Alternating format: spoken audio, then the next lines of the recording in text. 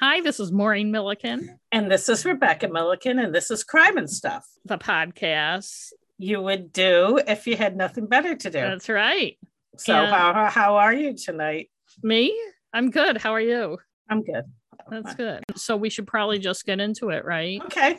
Do you Sounds good to me. All right. Yeah. I don't really know what it is. So. Yes, you do. Well, once you start telling me, I'll remember. Yes, you will. Okay, ready? Yes. Okay. If this episode sounds a little familiar, it's because we did a main mini way back in episode 63, then several updates after that. That said, there's obviously a lot to the story we haven't covered, a lot, so I'm doing that now. My sources are the Daily Sitka Sentinel from 1993, accessed on newspapers.com, and actually they're mostly Associated Press stories. The Fairbanks Daily News Miner, which I got a 1-month subscription to for this story. Ooh.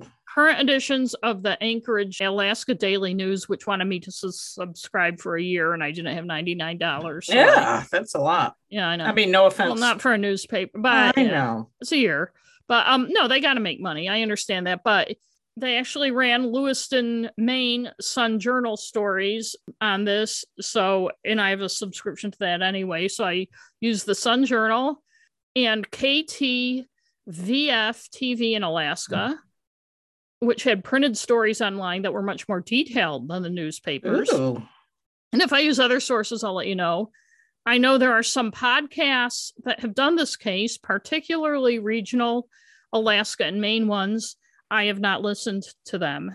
Yeah. I'm just saying that because we're not copying anybody. We've been talking about this since March of 2019. Since I began, yeah. Yeah. I don't like listening to other podcasts about stuff I don't like that we're going to do. I don't want to be influenced, and all this is my Exactly. Sometimes I listen after. I don't always. I probably won't on this. I don't like to, because a lot of things like this one, it took forever to write, and I got so immersed in that I feel like I would get frustrated. There's a lot that you could easily get wrong. Yeah. And a lot of misinformation and a lot of contradictory information.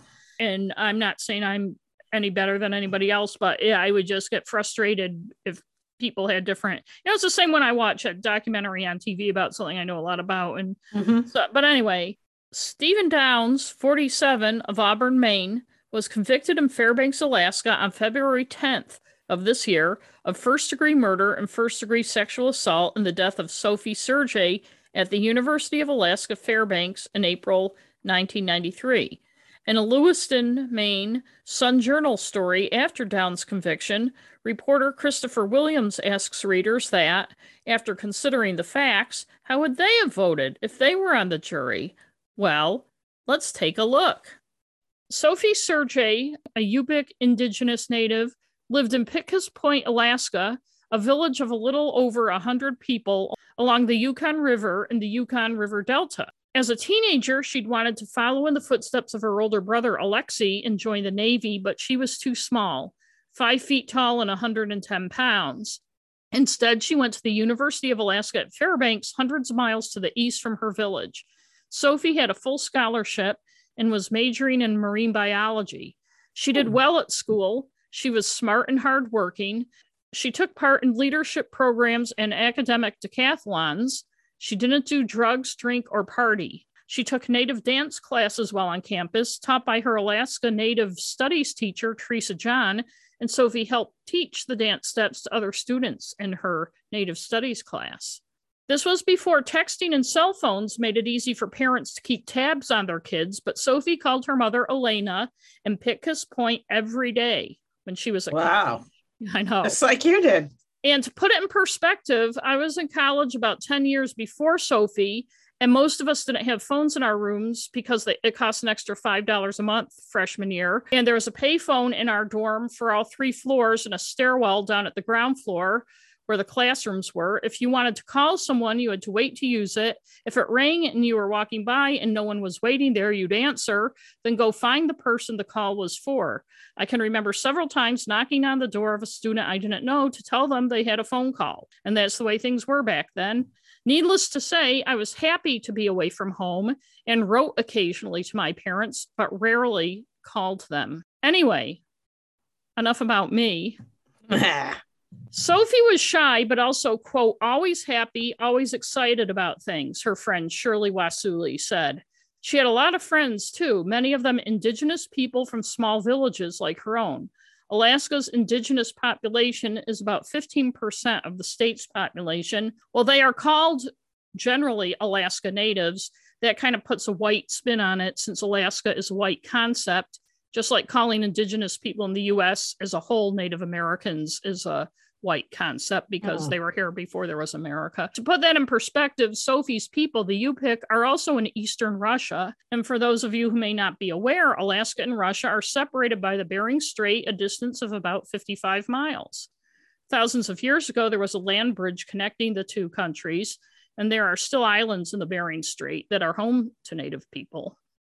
Just a little fun fact. Interesting. Yes. In any case, Sophie, like many of her friends, was connected to her culture and ancestry. Teresa John, the Alaska Native Studies professor at UAF, said that Sophie was a pleasure to teach. She always had questions. She always wanted to learn more after class, John said. Despite her success at school, Sophie was taking the 1992-93 school year off. She was having orthodontic work done and got a job as a teaching assistant in Pickus Point to help pay for it, and by some accounts to also get health insurance. Despite what some press accounts said, she did intend to return to finish college. She was just taking a year off. She hadn't dropped out. Okay. The weekend of April 25th, 1993, she made the trip to Fairbanks for an orthodontic appointment that Monday morning and to catch up with friends at the university. She planned to fly home Monday after the appointment. On Friday, April 23rd, she flew to Bethel, Alaska, and spent the night with a family friend. The next day, Saturday, April 24th, she continued to Fairbanks, where she planned to spend the weekend in the Bartlett Hall dormitory with Shirley Wasuli, her friend from Pickus Point. Bartlett Hall was an 8-story dorm that housed 332 students with separate alternating floors for boys and girls. Like most colleges, each floor had a couple of common bathrooms with toilets, sinks, and shower areas that were strictly for the gender of the people who lived on the floor. In other words, only girls could use the girls' bathroom on the girls' floor. Shirley picked Sophie up the afternoon of Saturday, April 24th at the airport in Fairbanks, and the two visited the university's Rural Student Services Center, ran some errands, then had dinner in Hess Commons, the dining area connected to Bartlett Hall and shared by its companion dorms, Moore and Scarland. All the buildings are connected, and back then there was one common entrance for all 3 dorms. It was a pain for the students who had to carry 3 keys, one for the main entrance, one for their dorm entrance, and one for their room. After dinner, Sophie stopped by her friend Joanne Sundown's room. The two hung out reading magazines, and Joanne took a photo of Sophie. While Sophie was 20, she looks much younger in the photo, propped up on an elbow on a bed, smiling despite her braces, with curly dark hair and glasses. On Sunday, Sophie called her mother, Elena, around 4 p.m. after she and Joanne had run some errands around Fairbanks and got their hair done. Sophie chatted with her mother about a kite that Sophie had bought for her little brother, who was 3 at the time, a few days before. The kite was broken, but Sophie had told her brother she'd get him a better one when she got back if he behaved over the weekend. While Sophie was gone, someone back home had gotten the broken kite to fly, Elena told Sophie. We were laughing about it, her mother told a reporter years later. That was the last time I talked to her, late Saturday afternoon. We were talking about that kite. Sophie told her mom she'd see her the next afternoon and said goodbye. Later, Sophie, Joanne, and 2 other friends went to the movie Indian Summer. If you don't remember Indian Summer, you're not alone. It starred Alan Arkin, Diane Lane, Elizabeth Perkins, Bill Paxton, and some others, and was about 7 adults in their 30s meeting to relive the best summer of their lives that they had at summer camp, only to find out that Uncle Lou, played by Arkin, the camp owner, was going to shut it down and sell it to a developer. After seeing the movie, the group went to the Murphy Dome, a popular spot half an hour from Fairbanks where you can view the Northern Lights. Joanne took another photo of Sophie from above. Sophie has her arms spread out, smiling at the camera. When she got back to the dorm, Sophie, her friend Shirley, and Shirley's boyfriend, Noah Naylor, ate pizza, drank soda, and talked in Shirley's room on the 2nd floor. They didn't drink or do any drugs. Even though it was a Sunday night, kids were partying. Classes had ended for the semester and finals were about to start. If you went to college and lived on campus, you probably remember the weekend before finals well. Kids with exams the next day or who took their studies seriously were holed up in the library or somewhere studying. Other kids were partying like they didn't have a care in the world. At one point, Sophie went down to the Commons on the ground floor, one flight down, to get a soda. This may have been when she was seen smoking with a group of students outside in front of the Commons a little before midnight. It's been referred to as last time she was known to be seen alive. Yet, according to other timelines, when she got back to the room, Shirley and Noah were still there. Sophie told Shirley she wanted to smoke a cigarette, and since it was so cold outside, Shirley told her to go to the girls' bathroom because it had a separate, little-used bathtub room that had a vent to the outside where Sophie could smoke. And I'm assuming that smoking was not allowed in the dorms. The dorm rooms, yeah. That makes sense. Yeah, this was around the time that would have all started. No smoking stuff would have started. According to an affidavit in the case, Sophie then left to go smoke. It's not clear if she went outside, downstairs first and smoked with that group of students, then went to the tub room, or if she went to the tub room to smoke. In any case, Sophie was going to sleep in Shirley's bed that night. Shirley had a single, and Shirley was going to Noah's room. When Sophie wasn't back by the time that Shirley and Noah were ready to go, around 1:30, Shirley left her a note on the door telling her where they'd gone. As they went into the stairwell, Shirley and Noah passed two boys and a girl. And when I say boys and girl in this, I mean students. It's just easier to say boy and girl. And okay. I just feel funny calling them men and women when they're, basically teenage. One of the boys, someone she didn't know, made eye contact. There were two bathrooms on the second floor, one larger one with the tub room and a smaller one right next to it with a wall in common with the tub room. At around 2 a.m., Jennifer Roy, a senior, was taking a shower in the smaller bathroom when she heard thumping and muffled voices coming from the bathtub room. The shower she was in had a wall in common with the bathtub room, but she was in a different bathroom. At first, I thought somebody fell. I wasn't sure what was going on. It was a very loud sound. It scared me on my side of the shower. She then said she heard what sounded like someone being pushed against the wall or something. Quote, "It was definitely loud, like it sounded like someone got hurt." She said when she finished her shower, it sounded like someone was still over there. I knew they were in there because I never heard the door open again. I guess you could hear the door. The walls must have been thin, not cinder blocks like the college I went to. And I guess you could hear the doors open and shut through the wall. Something really seemed off to me. I did start to go over there, and then I just thought, I don't want to interrupt somebody. Maybe this isn't any of my business. It's always bothered me that I didn't go over. Vanessa Allen, a freshman, was also taking a shower that night in the bigger bathroom, the bathroom where the tub room was. I found a diagram of the bathroom, and I'll put it on our website. But basically, the showers were in a separate area from the toilets and sinks. Okay. And I think they had little dressing rooms. I'm trying to picture it because I can't find it, but and then the tub room was around behind the showers. Like you went around them through a little door. Oh, that makes sense. Yeah. Okay. So it was hidden kind of in the back. But so Vanessa Allen, a freshman, was taking a shower that night in the big bathroom where the tub room was. When she went in, she noticed that a light was on in the tub area and the door was closed. The door didn't go all the way to the bottom. It was like a bathroom stall door. The door to the tub room. She said that was unusual. She said no one ever used the tub room that she knew of. I went in and I turned on the shower and I kept looking at the light because I was like, that light it's never on. It's just never on. I just felt like something was out of place. It wasn't right. Oh, and I should say the wall didn't go all the way up to the top and the showers between the shower and tub room. That makes sense. How she saw the light. While she was in the shower, she heard a noise from the direction of the tub area. Quote, "It sounded like firecrackers.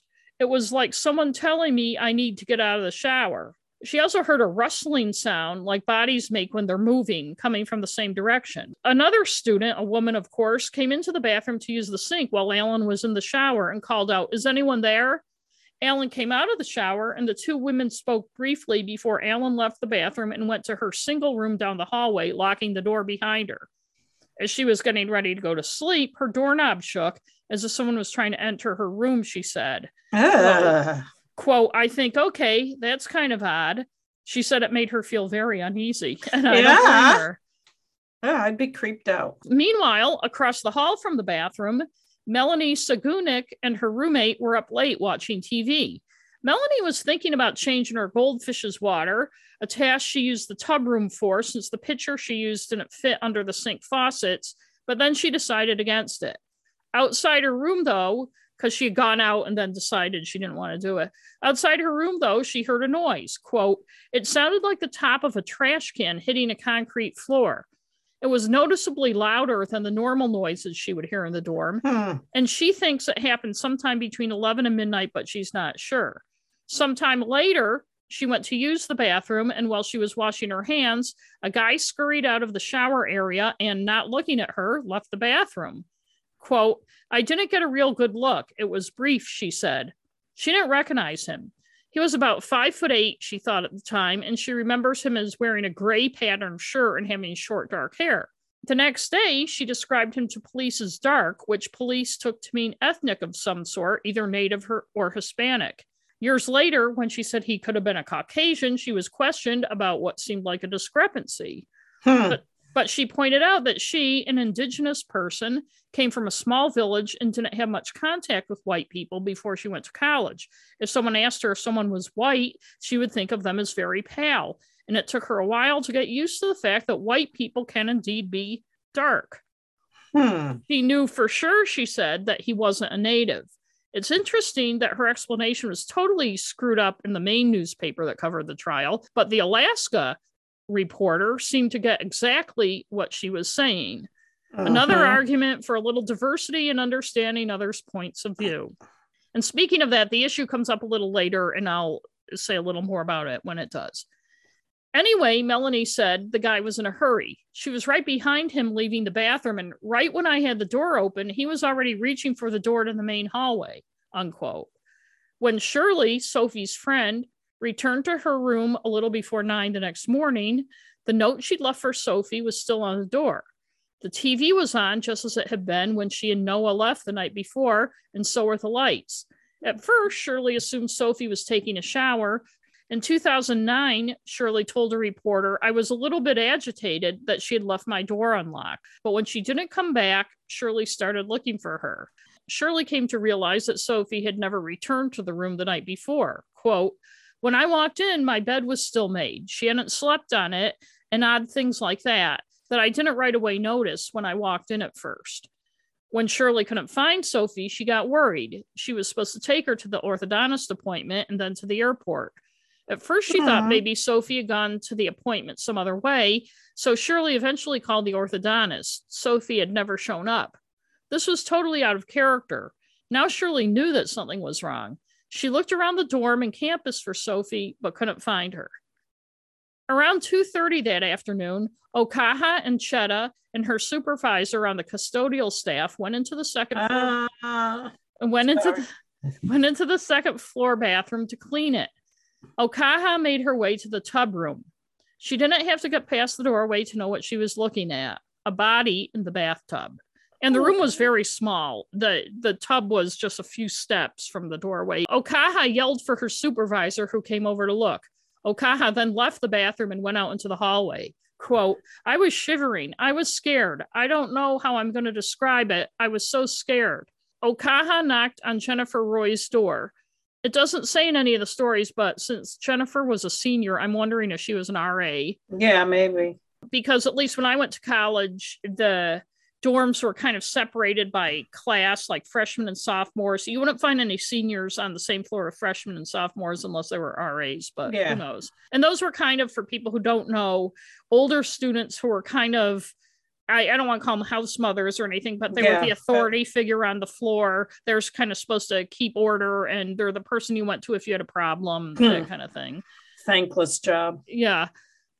Okaha, the custodian, was upset and screaming as she knocked on Jennifer's door. Jennifer said later, I could hardly understand her. Jennifer called for help. Okaha, by the way, was so upset by the whole thing that she quit the job. She'd had it for less than a year, but she quit. That would cause me to want to quit. Yes. Dan Foley, the director for residence life at the college, got a call that afternoon. I'm not sure exactly what it said, but he was walking over to the dorm. On his way, he passed the campus police station, and Chief Dale Florian was just leaving in his car, which I looked at a diagram of the campus, and the police station is like 3 buildings from the dorm, but I guess Chief Dale Florian had to drive. And he said to Foley, "Hop in, we have an emergency." When they got there, it was chaos. And the police asked Dan Foley to start controlling the foot traffic in and out of the building. Crowd control, for lack of a better word, Foley later said. Investigators found Sophie was lying in a fetal position in the tub. Her pants and underpants were pulled down past her knees, and her sweater was pushed up around her neck and armpits. The right cup of her bra was also pushed up, exposing her breast. The left side of her face was against the tub over the drain. Her arms were above her head near the spigot. Her hair and clothes were damp, indicating water had been run on her body after the assault. Some hay was made later about her clothes being damp when the tub wasn't. But do this when you get a chance. Run water in your tub with the drain open and soak a sweater in it. Take the sweater out. See which one is still damp 14 hours later. Just saying. And if you're wondering what my point is, the sweater will still be wet. The tub will not. Anyway, the right side of her face was covered with dried blood, and the autopsy would later find she'd been stabbed twice in the right eye while she was still alive and been killed by a single gunshot to the back of the head, the gun pressed right against her head. After she was dead, she was stabbed more in the face. Investigators later concluded the stab wounds were made with a knife that had a thin blade. There were also abrasions and marks on her abdomen and right thigh, and her right knee was bruised. And just a note, you don't bruise from injuries after you die because bruising is caused by blood rushing to the wound. There can be bruise-like injuries from blood pooling, but those are at the lowest point of gravity. So those were all from before she died. I know that stuff from writing mystery novels. Yes. And I go into her injuries, not to be gratuitous, but for you to remember that obviously she struggled before dying, because this, again, will be another issue. The autopsy also found semen in her vaginal canal and a little on her thigh, but not in a spot anywhere where it had dripped from her own body. What I'm saying is she hadn't stood up after she had had sex. She hadn't been upright. There was none in her underwear or outside her body, as I said, indicating she hadn't stood up after the intercourse. It's not clear if this was obvious to the male investigators, but it would years later be obvious to the female prosecutor and other females involved in the case that she had not stood up after having sex, because any woman who has had sex knows that it will drip out and drip onto your underpants and stuff. And this is one of the many reasons why I say only women should be investigators. I know. And there will be more on that. Even so, the immediate conclusion was that she'd been sexually assaulted before she was murdered. Investigators also found her cigarette lighter underneath her body in the tub drain when they moved her body. A little after 3 that afternoon, when Shirley and Noah were sitting in her room wondering what to do next to figure out where Sophie was, there was a knock at the door. It was 2 Alaska State Troopers. Shirley told the investigators Sophie was missing. Her stuff, including her driver's license, were still in the room. When Shirley showed one of the troopers Sophie's license, he took it down the hall to the bathroom, and investigators identified the body in the tub as Sophie. Alaska State Troopers, and that's the name for the Alaska, like we have the Maine State Police. In Alaska, the official name is Alaska State Troopers. Okay. Or I wouldn't keep saying it because it sounds kind of... Alaska State Troopers knocked on all the doors in the dorm that afternoon, including room 305, shared by freshmen Nicholas Dazer and Stephen Downs. That afternoon, Dazer, Downs, and Downs' girlfriend, Kate DeSchweinitz, were in the room. Police separated the 3 to talk to them, bringing Kate to a different room. Unlike Shirley and Sophie, Stephen and Kate had been partying the night before. Ooh. Kate later described it as carousing. Nicholas had been working as a campus community support officer, kind of like a student junior cop. It's unclear what that entailed. It's described as patrolling. They didn't have weapons. I'm not sure what they were supposed to be doing. Anyway, like a lot of things lost to time, we will never know what his actual job was. Stephen and Kate had just started dating earlier that April. Dazer was working at his campus patrol job that weekend. Some reports say his beat, or whatever you want to call it, was elsewhere on campus, but he later said it was nearby the 3 connected dorms. After Sophie's body was found, he helped campus police keep people away from the crime scene, guarding a stairwell, though earlier he implied he'd gotten closer to the crime scene. Later, I bet he did. Yeah. Sorry. Yeah, that's all right. The day Sophie was found, Dazer, DeSchweinitz, and Downs all told police they didn't know who she was. They were freshmen after all, and Sophie was taking the year off, so they wouldn't have run into her on campus. The interview with the trio itself was brief. Police had a lot of students to track down and interview. My guess is police weren't checking alibis or anything like that, but rather asking kids if they'd seen anything odd or out of place. Kate at the time didn't tell police, for instance, that Stephen was in and out of the room a lot the night before. Years later, she'd remember it specifically because around 3 a.m., a guy she didn't like named Billy Wilson kissed her against her will. Ew. And that wouldn't have happened if Stephen had been there. He wouldn't have liked it at all. If Billy had even had the balls to do it. I'm never sure when this is described if the issue would have been that Stephen would have beat Billy up or something, or if Billy was too wimpy to do it in front of Stephen. But in any case, well, Kate was talking to the police in that separate room the afternoon Sophie's body was found. Stephen came into the room during the interview, even though he'd been told not to, and he had to be shooed out. Later she'd recall that and think it was odd. During his first conversation with investigators, Stephen, not for the last time, offered the theory that Sophie's attacker was likely somebody from the nearby military base, Fort Wainwright. 2 years before, a female student was attacked in a bathroom of Scarland Hall next door by a Fort Wainwright soldier. Though Downs hadn't been a student there yet, he'd likely heard about it. But remember the story, it'll come up later. Not that general theory, but a more specific story. Shirley, Sophie's friend, that afternoon told police about the guys in the stairwell that she and Noah had passed as they left the room the night before. Remember, one guy had made eye contact with her.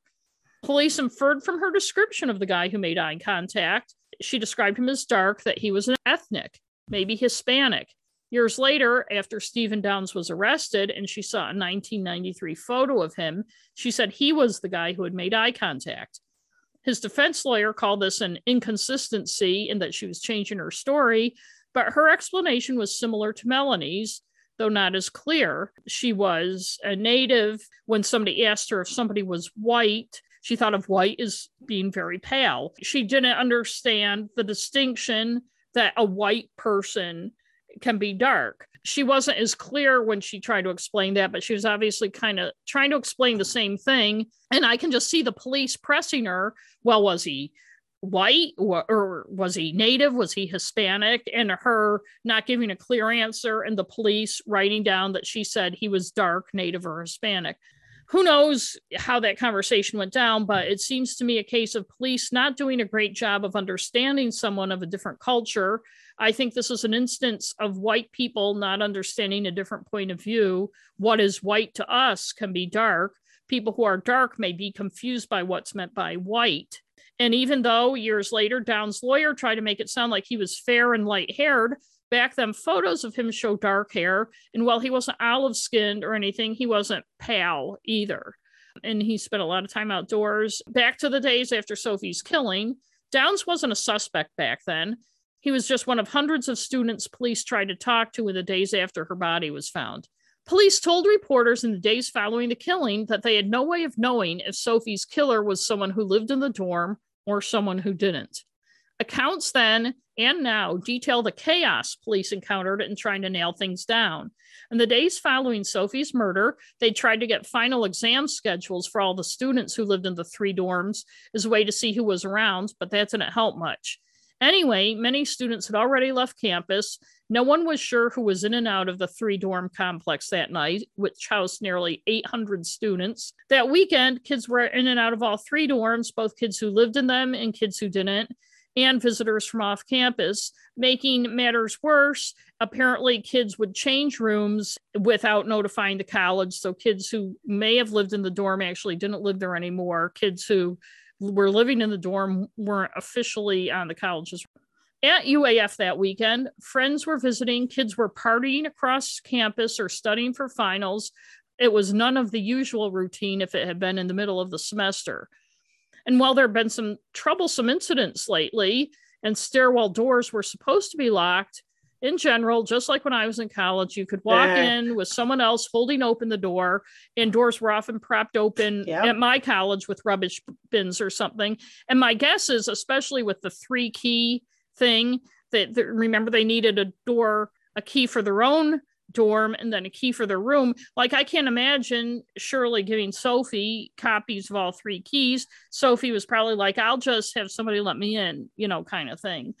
In fact, when I was in college, if somebody was banging, they were locked metal doors between the hallway to the dorm and the stairwell. If somebody was banging on the door, you would just go open it and let the person in. I know. And if it was a male student or something, you would let him in. That the person would have to be really creepy to not let them in. Aside from the soldier from Fort Wainwright issue a couple of years before, there are more recent issues in the dorms. 2 months before, a student on the second floor of Bartlett, the same one Sophie was killed on, was startled by a naked man in the women's bathroom. Ooh. He was arrested. There had also been several complaints that semester of men who didn't belong on the women's floors being there. And I'm assuming this isn't just male students visiting friends or girlfriends, but actual men who shouldn't. It would come out a little later that 2 rapes had also been reported in the 3-dorm complex that spring, though it's not clear if anyone was ever identified or arrested for those rapes. And those are just the ones that were reported, of course. A former resident assistant, Jeremy Vermiglia, told a reporter right after Sophie's murder that after the soldier incident 2 years before, RAs had asked the university for more security, but nothing had happened. It's been an accident waiting to happen, he said. I'm surprised it hadn't happened sooner. Current RAs at the dorm were also concerned.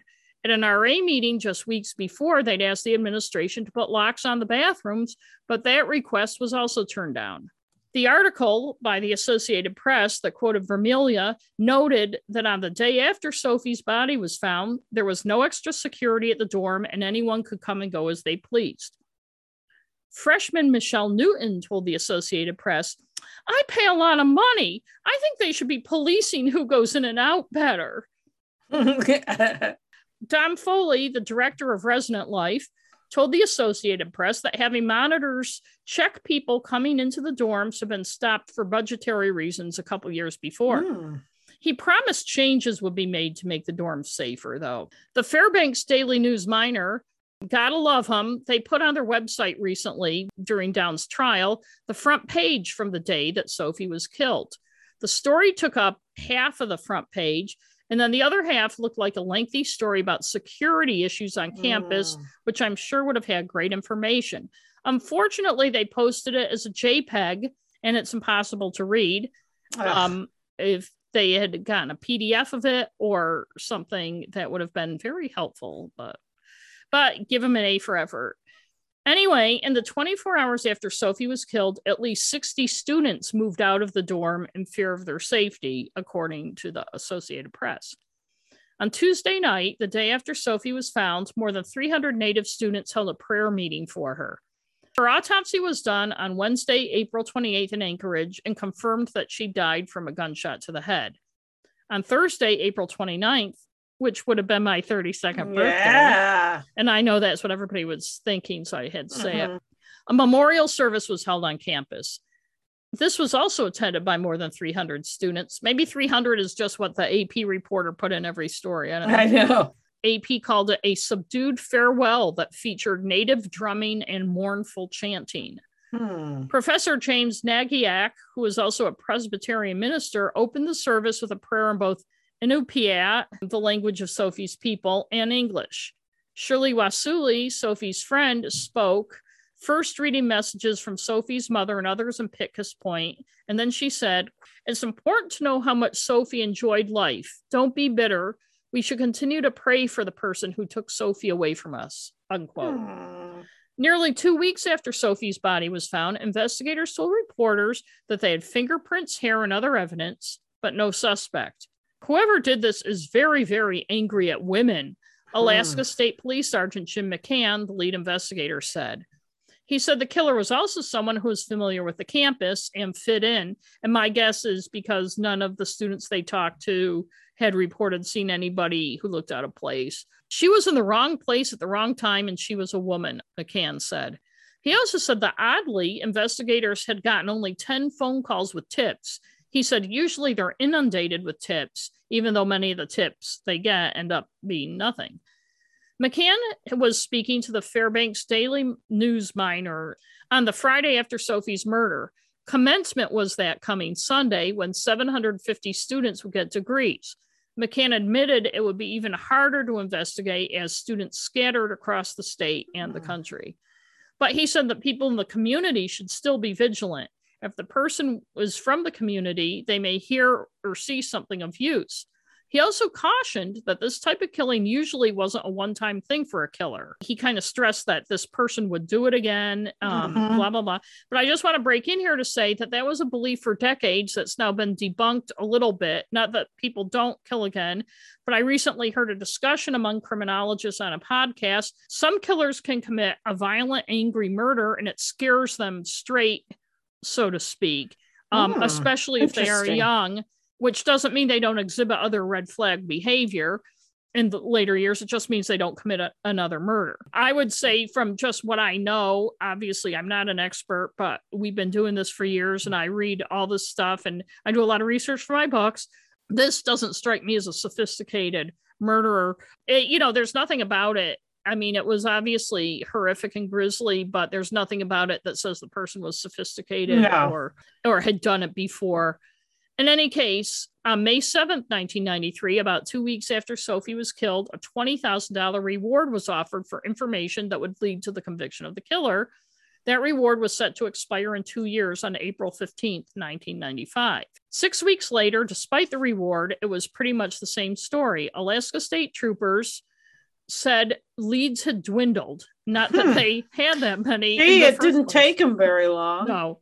Well, there was, now I'm going to say it, but this was getting so long I didn't want to put it in, but a month after she was killed, a guy who was very big in politics, he was kind of an odd, flamboyant guy named Joe Vogler disappeared, and it turned out he had been murdered, and that kind of sapped all their resources. It was a big deal. It looked kind of interesting, but I don't want to get bogged down in it. But anyway, the good news for future potential victims is that UAF had plans to beef up security for the coming school year, including phones in all the rooms, paid student monitors to check student IDs for those entering dorms at night, improved campus lighting, and emergency phones around campus, none of which would have helped Sophie. Just saying. They didn't say it, but I won't. I certainly expect the UAF campus to be safer, said Chancellor Joan Wadlow. She said that student awareness is the key. Quote, not all students understand the importance of safety, starting with the person. Yes, there was the typical victim blaming, which is annoying in a lot of ways. But one of the most annoying things is that it takes the focus away from who does these types of things and how do they get away with it. It won't be the last time I say it in this episode, but Sophie did absolutely nothing wrong on that night, yet she was dead. The police, to their credit, point that out too. They pointed it out back then, as you heard from Jim McCann, and they point it out now. But all the security stuff is great. It helps, but it wouldn't have helped her. And I think in a lot of ways, it's a smokescreen because they don't want to do the tougher things, which is trying to change toxic masculine culture. Exactly. Scott McCrae, a student member of the safety committee, also put the onus on students themselves to be more careful, not to not assault other students, but to be more careful. If did that make sense, what I just said? Yes. Okay. I think so. He said freshmen, many of whom are experiencing the first independence of their lives, quote, want to be wild and free. It's hard for them to live under rules, unquote. Like I said, I want to point out that when you have a dorm of more than 300 kids, the focus shouldn't be just danger coming in from the outside. Just as the biggest danger to women is in the home, the biggest danger to girls at college is their fellow male students. Yep. But there doesn't seem to be any attention paid to that. No surprise. The investigation into Sophie's murder was a mess from the start. Alaska State Troopers had trouble talking to everyone they wanted to, as I've said, the dorms being a chaotic mix of students visiting, moving around, changing rooms, and more. Added to it was the fact that students were already starting to leave for the year, but police didn't have any record of who would still be on campus and who wasn't that weekend. For instance, 16 years after the murder, investigators said they still hadn't managed to track down and talk to all the people in the group that Sophie had been seen smoking with outside the night of the murder. Finding and talking to people who were there wasn't the only problem with the investigation. And the time between when the custodian found Sophie's body and the time investigators got to the scene, at least 19 people, including students, had gone into the tub room to take a look. Oh my gosh. I know everyone isn't a cop, but you'd think at the very least campus security or local cops would have secured the scene. At the scene, some investigators didn't wear gloves because it was just the beginning of them taking more care at crime scenes. The dorm was never locked down and searched for signs of a struggle somewhere other than the bathroom immediately following the killing. Interviews the investigators did have with students were perfunctory, and as we saw with the students who were natives, possibly got information wrong because they didn't understand the perspective of the kids they were talking to. Investigators never found the murder weapon and didn't appear to have searched the dorm for one right after the murder. Multiple students, all male, of course, turned out to have guns in their rooms, though it was forbidden. But none of those were looked for or confiscated. Dan Foley, the dorm life director, said that they had a gun locker for kids who brought their guns to college to go hunting. You have to remember this is Alaska, because security didn't want guns in the dorm rooms, but it wasn't enforced heavily because the whole gun locker thing was a giant pain in the ass, and the kids wanted to keep their guns. And those are my words, not his. His explanation was just a mealy mouth, The investigation apparently went on in fits and starts after those early days and into the next few years. By December 1996, nearly 4 years later, investigators were out of ideas, and an AP story marveled that they were now going to try what it unironically referred to as the World Wide Web. When was this, 1994? 96. With capital W's to help in the investigation. Yeah, now, WWW. Now, I'm old enough to remember it was briefly called the World Wide Web, and it's what WWW stands for. Sorry. And sometimes we jokingly call it that now, at least I do, but this story is a real reminder about how things have changed. The story said that Alaska State Troopers plan to post a page on the internet looking for information about Sophie's murder and other unsolved deaths. Sergeant Jim McCann, who headed the investigation, said, "I need to hear from people because the likelihood that he'll go on to kill others is considerable." The page, which sounds similar to many state police cold case pages these days, was going to have her photo, a paragraph about the crime, and information on where to call with tips. McCann said there hadn't been another similar sexual murder in the state in the 3.5 years since Sophie had been killed, so they think the killer was either incarcerated, dead, or had moved out of state. He told the reporter that sexual murders are, quote, a brand of thrill killing carried out by someone who can only achieve satisfaction by repeating the act. Unquote. And I'm going to take issue with that assessment, as I spoke a little about a few minutes ago. Knowing what we know now, first of all, as I mentioned earlier, experts now believe someone can be scared straight, and those are my words, not theirs, by committing a murder and not do it again. Second of all, what about Sophie's murder doesn't also say drunk kid who attacked, raped, and killed a young woman? Maybe a rape that got out of hand, although he was armed, so using the gun either to scare her or because the gun made him feel like a big virile man was not out of the question. The bullet was a .22 caliber from a .22 caliber pistol, which are smaller than my not very large hands. I'm sure a lot of kids who liked weapons carried them around. He used the knife first. And what does that say? I'd like to hear an expert talk now in 2022 about the profile of the killer. It sounds almost like he might have used the gun to scare her, and then he decided he wanted to kill her because he raped her. He raped her, and he probably had a knife, which a lot of men carry, pocket knives or knives. Right. So he stabbed her and didn't kill her. Right. And so then he probably stabbed her to kill her because it doesn't make as much noise. Right. And then he realized, I got to use the gun because she's not dead. Right. And my guess was he was not a sophisticated killer who knew how to kill someone by stabbing them, and he wasn't doing a very good job. And we'll talk more about it later. But what the investigators didn't say, which I think is more likely, is, some people kill because it gives them a thrill. Other people are rapists, but then they kill the person because they've raped them and the person didn't go easily and they've hurt the person.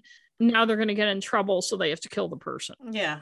Anyway, Jim McCann hoped someone might see the information online and let them know about similar cases. That'd be great, he said. Quote, if law enforcement officers or civilians read about this and say, hey, we had a case like this in our town. That's all I need to know, McCann said. I'm hoping to reach thousands of people. I don't like having an unsolved sexual murder. And again, I think one of the issues with the investigation is they were looking at it as a sexual murder rather than a rape where he killed the person. Not that that's any better, but who are you looking for? Exactly. The story goes on to say, the news story that quoted McCann goes on to say that until recently, the information superhighway, and yes, they call it that, had gone unused by law enforcement, but now they were seeing its benefits. At the time, only 6 police departments in Alaska had websites. My guess is not only did it have to do with it being a new technology that people were wary of, but also the same issue we have today. Law enforcement doesn't want to share information and stuff and possibly have someone else solve their case or step on their toes. Yep. The story says that the Fairbanks investigative page was built by Alaska State Trooper Administrative Clerk Vicki Roll after she, quote unquote, stumbled onto the state's webpage and saw there's nothing about the Alaska State Troopers on it. And I would think if the state government was creating a webpage, it would let all the state departments know, and you wouldn't have to stumble on it. But then it has in the news story, and I just thought this is kind of cute. It has the website address complete with the https :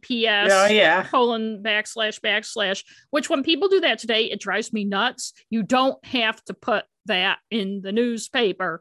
But I will say around the same time, when I was a sports editor in New Hampshire, I actually remember one of the reporters, Kevin Preventure, this is the first time I ever saw an internet address. And he put it in a story and I was editing it. And I said, are you sure? That looks like a typo to me.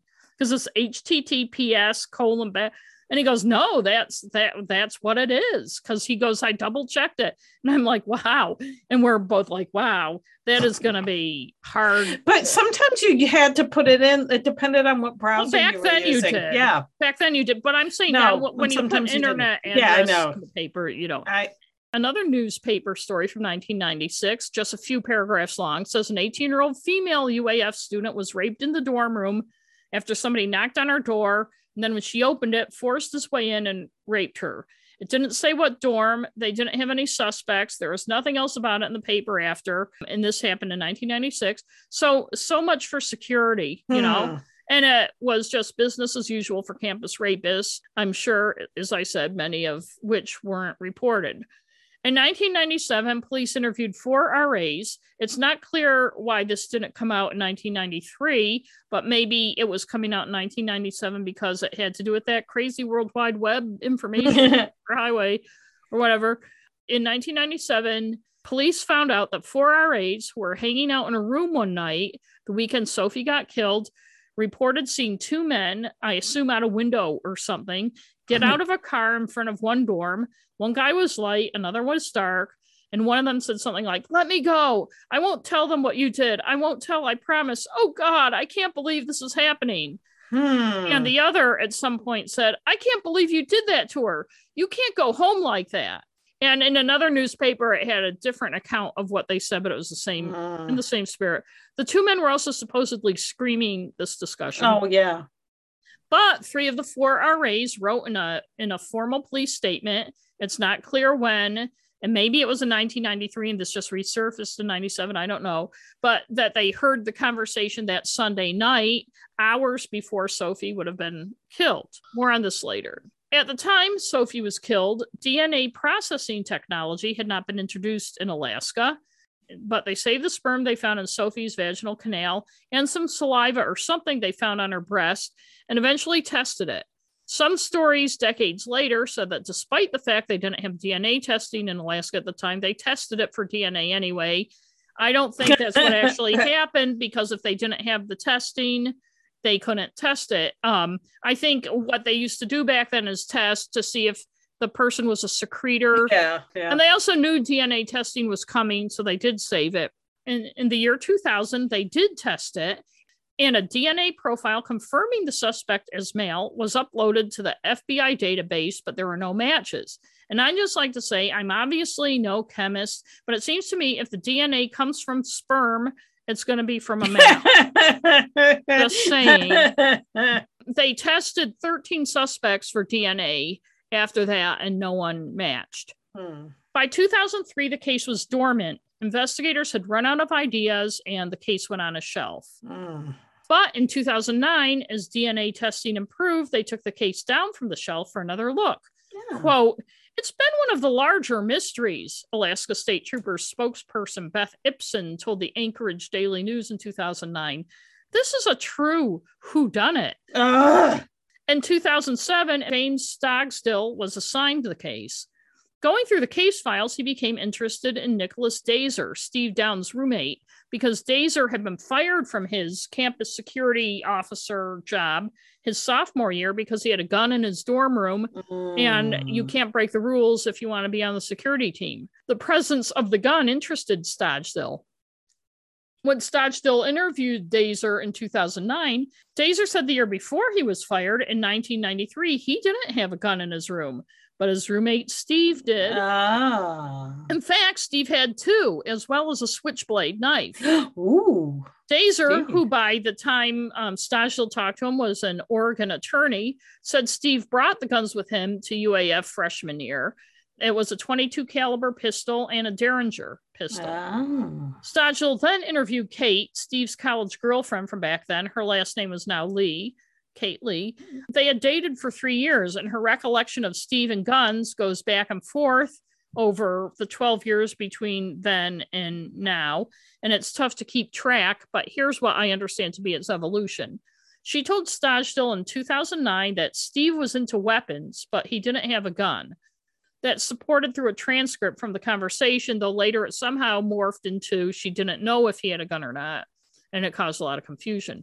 In 2019, testifying before a grand jury, Kate said that in the spring of 1993, shortly after they started going out, Steve and she went target shooting one day, Steve bringing a .22 caliber pistol. At the time, the grand jury at least took the implication to be that it was Steve's gun.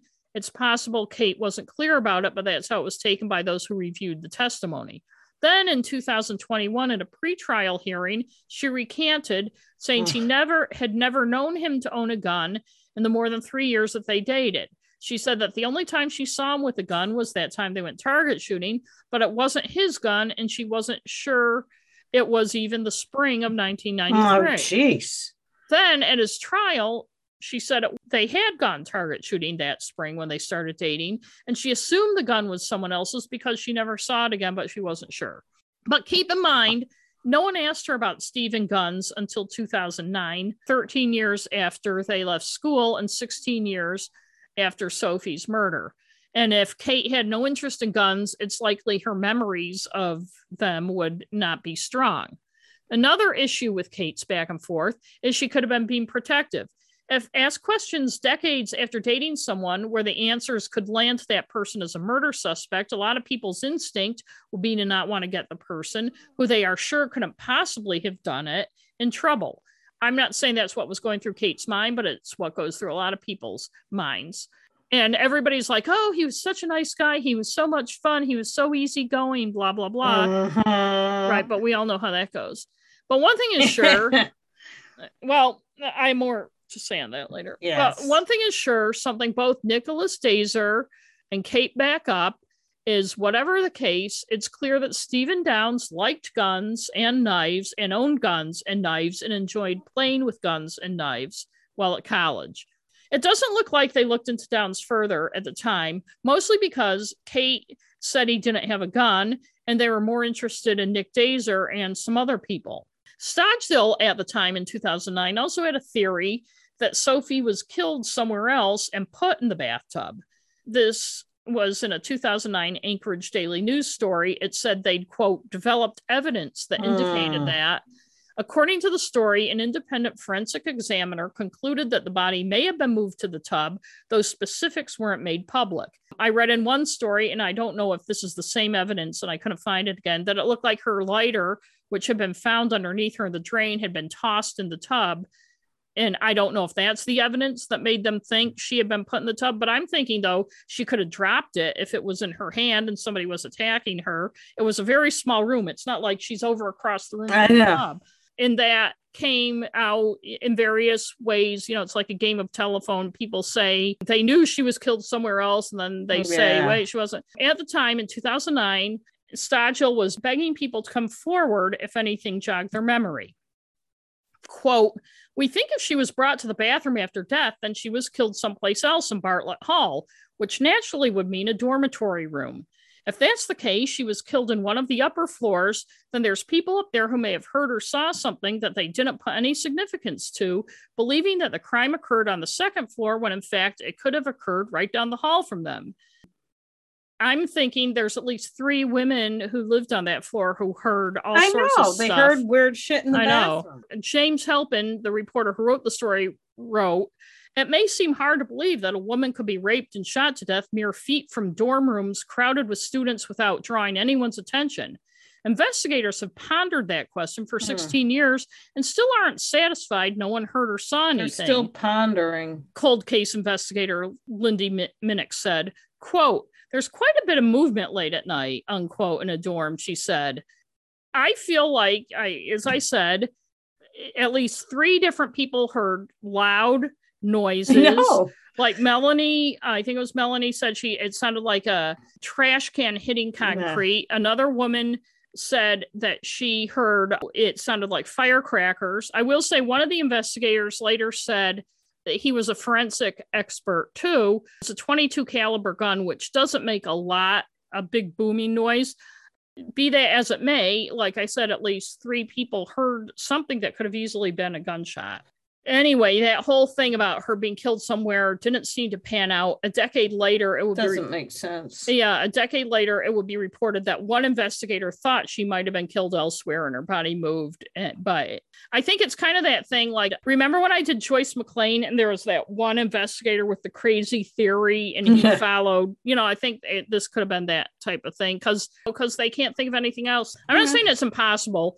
It just seems like it'd be taking a big risk to be seen carrying her dead body into the bathroom. And the thing is, that's where her friend told her to go.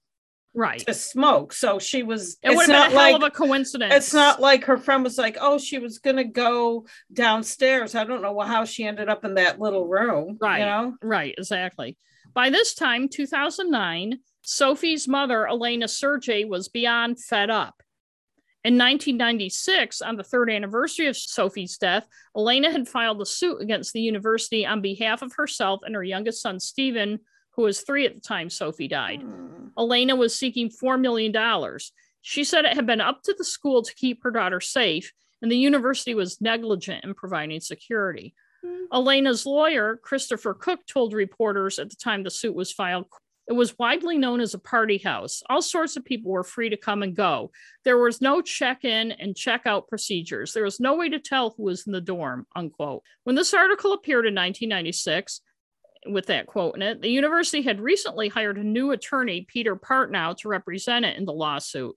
The previous attorney on the case, Gerald Laparle, had been indicted the week before the article was published on felony theft charges for helping a client hide $77,000 in divorce proceedings. Earlier in 1996, Laparle had said in court documents regarding the suit that the killer, not the university, was to blame, and Sophie's, quote, own negligence, unquote, was also partly to blame. I would love to find that document or even an article about it to figure out what he meant. It's hard to see how Sophie was negligent for being up and about in a dorm at night. Again, no one blames a culture that winks at boys having knives and guns in the dorm or the school shooting down security requests from the RAs. It's up to the girls not to get themselves raped and killed. I guess they should just stay locked in their rooms. Wait, no, that wouldn't even work because half the time they're raped by people they know. Oh, well, what are you going to do? She wasn't doing anything unsafe. No. There's an assumption when you're in a protected place like that you are safe from being raped and murdered. You know, she wasn't walking down some dark alley, and even if she had, it's still the rapist. But anyway, shortly after the article appeared, Elena's lawyer and the school's lawyer were in court seeking more information on the case. Both said they needed it to help with their ends of the lawsuit. Apparently, Alaska State Troopers had kept a tight lid on the information to the point where they had told the Sergei family next to nothing about what happened to their daughter, citing the ongoing investigation. Apparently, they told the university more than they told Sophie's family. Partnow, the university's lawyer, told the court, as a defendant in this civil litigation, UAF is hamstrung in its ability to prepare and present its case if it is denied to and use of the only available information on important matters, such as how, where, and when the incidents leading up to the death of Ms. Sergei occurred, unquote. Sophie's mother wanted the autopsy report and photographs and wanted to be able to subpoena medical examiner Michael Probst, who performed the autopsy, for a deposition. Her attorney, Christopher Cook, told reporters that the main reason they'd filed the suit was to get information about Sophie's death, since the police weren't telling them anything. The state didn't want to release that information or have the medical examiner deposed, presumably because they didn't want information to get out about some details of the killing so they could nab the right guy. Another story appeared a week or so later saying UAF was looking to settle the case, and that's the last anything that I could find about it. So I think they did settle. But in 2009, when Elena talked to Jim Halpin of the Anchorage Daily News, she was still not happy. Elena, at the time of the interview, was about to travel to Fairbanks, which she did every year to attend an annual memorial service for Sophie and other victims of unsolved murders. Quote, she needs closure. She needs closure, Elena's friend and roommate, Leslie Hunter, told the reporter, in what he described as a sometimes tearful interview in the women's Anchorage condo. Quote, I live with her and she's hard to live with sometimes. At which point Elena broke in and said, because of it. And her friend Leslie added, there's anger in her yet. Elena said she wanted to know who did it and why, but mostly, how come her? Stagel, the investigator in 2009, said in that Anchorage Daily News article, Sophie was truly a victim. As far as we know, she wasn't doing anything dangerous, wasn't out at bars, or doing anything that might precipitate some sort of violence.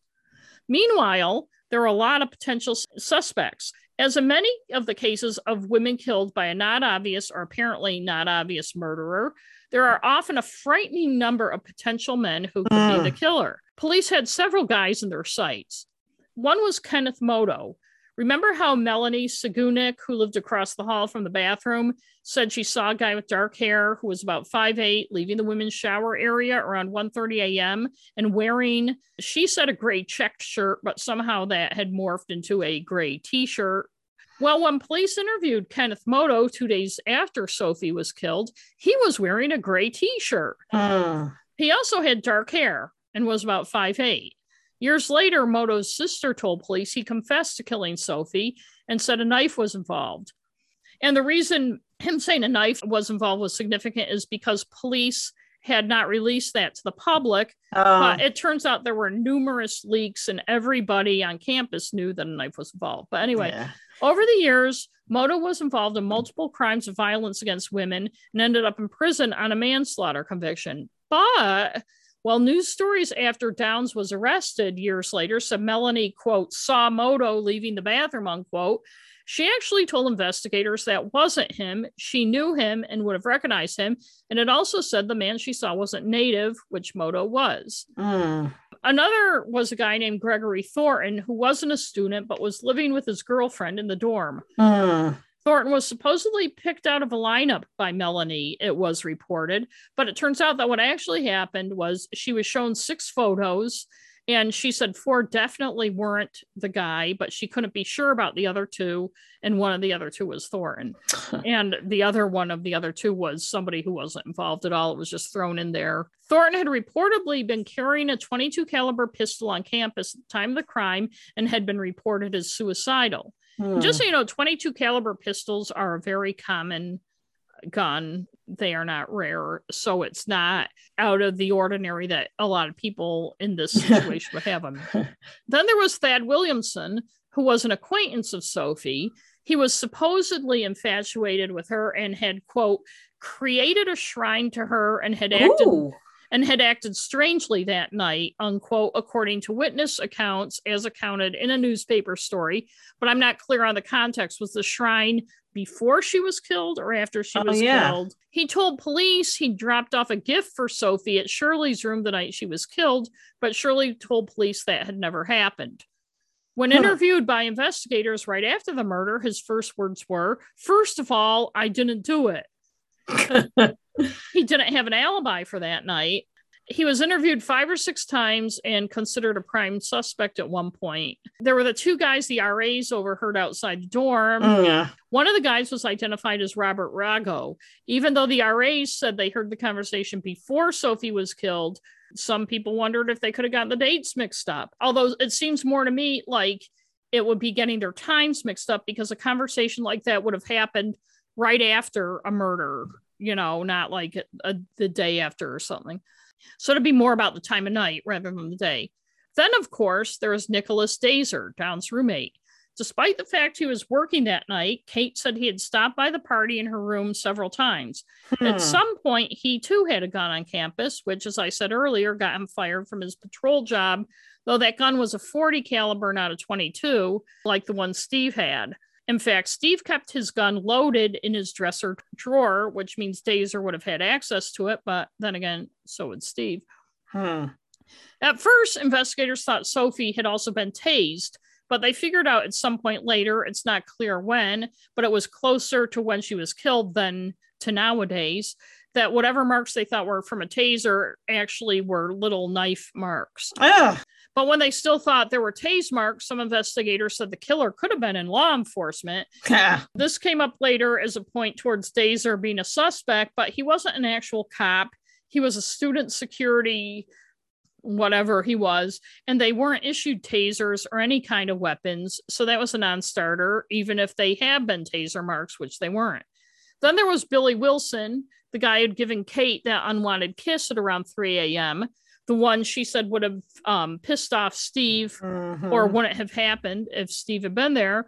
Wilson was supposedly seen shaking, sweating, and hysterical early on the morning Sophie was killed, and was also reportedly a heavy drinker who had been, quote, out of control, unquote, that night. Although it's not clear if the out of control assessment is just based on the fact that he kissed Kate or there's more to it. It's not clear if all that, it just kind of snowballed from the story of him being drunk and kissing her. He had cuts on his hand he had to be treated at hospital for, and owned a pocket knife and a gun. The problems were his gun wasn't a .22. It was an AK-47. I'm not making that up. The cuts were from a week before Sophie's murder, medical records showed. And not that I'm a doctor or investigator, but again, I've been around the block enough with the stuff to know that cuts on a stabber's hand are caused by copious amounts of blood coating the knife, causing it to slide down, his hands to slide down. Sophie had 2 stab wounds inflicted to her eye before she died that bled, but not heavily. The other stab wounds were post-mortem, and post-mortem cuts don't bleed. There were no reports of the scene being a bloodbath either, though I know the tub was run. For all the merits or lack of merits of all these guys being the killer, there's one thing they all lacked that would have tied them to the murder. Their DNA didn't match the DNA of the sperm that was found in Sophie's vaginal canal. After that flurry of excitement in 2009 and 2010, things died down again. In 2015, the Alaska State Trooper Cold Case Unit was defunded for budgetary reasons. But in 2017, it was reestablished with one investigator, Randy McFerrin. They'd gotten a few tips on Sophie's case over the years, so he decided to take another look. Even though those tips didn't lead to anything, quote, it inspired me to, really learn the case and then get it organized. Yeah, that's your job, Rand. Well, he was still doing that when, in 2018, on the 25th anniversary of the last day of Sophie's life, as all you true crime fans know, the Golden State Killer was caught using DNA ancestor technology. That's right.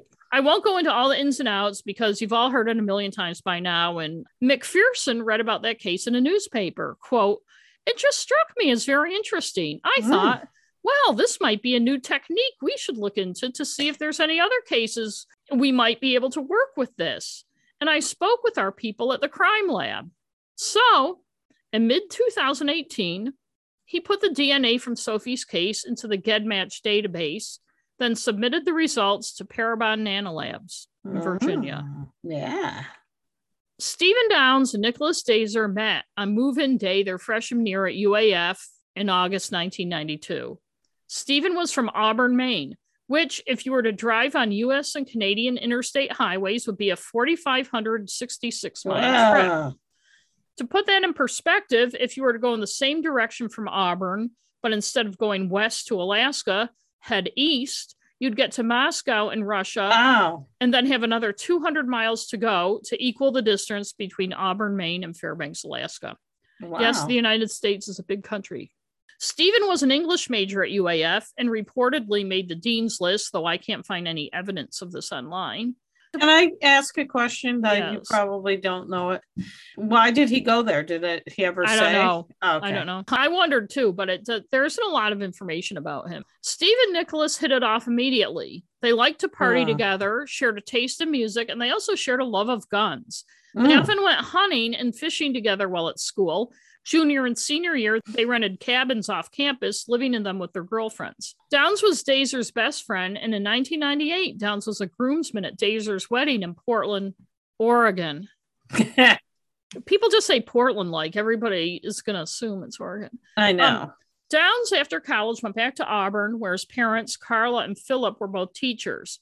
He moved to Tucson, Arizona in 1998, where he earned a master's in business administration from the University of Arizona and lived there until 2003, though he did manage to rack up a DWI in Auburn in 1999. It's not clear if he's married or not. I feel like in my first story on this, I said he had been married and was divorced, but I couldn't find it in that. They call it OUI in Maine, by the way. Right, okay. Not DWI. Actually, I got it right out of the Auburn police log, and it said DWI in the police log. I think some cops just say DWI instead of OUI. Yeah, okay. But it doesn't matter. You can say whatever you want. Right. At some point after he moved back to Maine for good in 2003, he bought a 2-story, 3-bedroom house on Hillcrest Street in Auburn, a leafy residential neighborhood with houses on 1-acre lots. He worked in the pharmaceutical industry for many years before becoming a registered nurse in 2011, and then worked as an RN at Harris House, a residential home for disabled people in Livermore Falls. And I think it's interesting that this is the second time Livermore Falls has come up in one of our episodes, in as many episodes. It is strange. In 2016, he was fired after complaints from female nurses. It doesn't say what he did, just on at least 2 occasions he made them uncomfortable.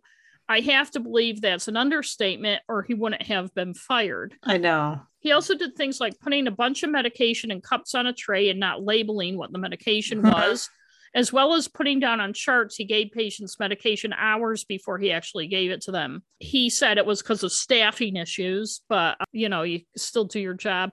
He got a warning from the nursing board on, quote, a totality of substandard performance, unquote, which you really don't want to get. He had to sign a consent agreement with the board that required him to complete a course in professional boundaries, which he did.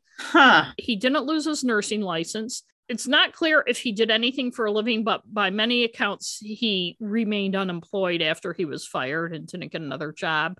I don't know how he afforded the mortgage on that nice 2,500 square foot house in Auburn. But in December 2018, Randy McFerrin, the Alaska cold case detective, had a name for the DNA that had been found 25 years before in connection with Sophie Sergey's murder. Steve Downs. Long story short, because I won't go through all the ins and outs, we all know how it works. The DNA he'd submitted to GEDmatch had been a 23% match to a woman in Vermont. And looking at her relatives, Downs was a nephew. Obviously, a DNA match to an aunt isn't enough to arrest someone. They checked and found out he'd been a student at UAF and he'd lived in the dorm and everything else. They also needed his DNA. McFerrin contacted Maine State Police to see if they could collect some DNA. You've seen it in the true crime docs. The guy tosses a soda can in a rubbish bin or drops a cigarette on the sidewalk or they go through his garbage. And or the bubblegum one, like right, the bubblegum one from that episode, whatever episode it was, 28, I want to say, but I don't remember for sure. But that wasn't going to work with Downs. He rarely left his house where he lived alone. And when he did, it wasn't on any sort of regular schedule. The police surveying him found. Oh, God. He didn't put his rubbish outside for collection for the entire time. Ew. He was under surveillance. Maine State Police finally visited him at his house on February 12, 2019 to talk to him. At the time, Detective McPherson from Alaska was getting ready to fly from Fairbanks to Auburn. Jay Pelletier, a deputy corporal with Maine State Police, said Downs seemed surprised that they wanted to talk to him, but was cooperative. They asked him about Sophie, and he said he had no idea who she was. Pelletier showed him pictures of Sophie and asked if he remembered the night of April 26, 1993. Downs said, "Oh, yeah," but he didn't know anything about the murder. If he had, he would have been forthright from the jump. But he did remember posters of Sophie's face on campus. That poor girl, he said he lived on the 3rd floor, but spent most of his time in his girlfriend's room on the 4th floor and never, ever, ever went to the 2nd floor. Mm-hmm. And he said he was with his girlfriend that night she was killed. He suggested, just like he had in 1993, and again, not for the last time, that maybe soldiers stationed at nearby Fort Wainwright at the time should be investigated. Yeah. The police asked him if he was sure he didn't remember anything and showed him her photo again. And he said again, "I remember the pictures. It's terrible. Poor girl." By February 14th, McPherson was in town and police asked Steve to drive down to the Auburn police station to give a DNA swab and fingerprints, which he did. At one point, according to reporters who listened to the audio tape of this during his trial, he asked whether he could have a lawyer present for the DNA collection, but that didn't stop the process. It's not clear exactly what he said or what the cop said to him. I didn't listen to the audio tapes, but I would think since they had a warrant out of Alaska for the DNA, lawyer or no lawyer, he had to give the DNA. Yeah. He then says, according to the Lewiston Sun-Journal story, that he should probably have someone speaking on his behalf, that he wants to get a professional to speak for him. He was read his Miranda rights and questioned for an hour and a half. Later, when asked at the trial why he didn't stop when Downs asked for a lawyer, McPherson said he just kept engaging with us. And again, this is Maureen. I'm not sure what his wording was or if he ever said the word lawyer. The articles aren't clear on what he said. As we've said many times, it shouldn't be this little game where you have to know the secret code. I know. If everybody was required to have a lawyer when they're about to be charged with a murder from the start, then we wouldn't have these problems. No shit. Anyway, McPherson told Downs the DNA at the scene was his. Quote, "We have a very strong reason to believe that you're responsible for this," McPherson told Downs. "Wow," Downs said. "That's kind of intense." I don't know if he said it with that much emotion, but Downs asked at one point if detectives had looked into whether the GIs that he said were frequently on campus from Fort Wainwright were responsible. He told him a story that no one has heard before or since. KTVF in Fairbanks reported this, that once when he was sleeping in his girlfriend's room, 3 men broke in. One was white and 2 were, wait for it, black. Yeah. They had shaved heads like they were in the military. He didn't say what happened after they broke in, but he said that the GIs would come to campus on the weekends and party because that's where all the girls were. He did not tell this story about the break-in to the cops on the afternoon that they talked to him when Sophie's body was found. Though he did bring up the GIs, it was just as general. Has anybody looked at the guys from Fort Wainwright? But that whole story about the guys breaking into the room was new to everybody. Yeah. McPherson asked Downs about the night Sophie was murdered. "Who was there with you?" McPherson asked. "I never associated with that kid," said Downs. McPherson asked him again. Downs said he had no idea who he was with, but he knew he was with his girlfriend. McPherson said, "It's not a matter of if you were there. You were there. The semen is your semen." Downs said, "It's just not possible. Later, as McPherson persisted, according to the news stories, and I'm sure he was using the Reed technique. Yeah, I know. I was thinking that. One story said he used a variety of techniques. Downs said, I'm confident that nothing is going to match up, and this is going to be explained by some kind of misunderstanding, and we are going to be able to smooth past this. Okay. McPherson responded, but what if we are not? What if it's not, Steve?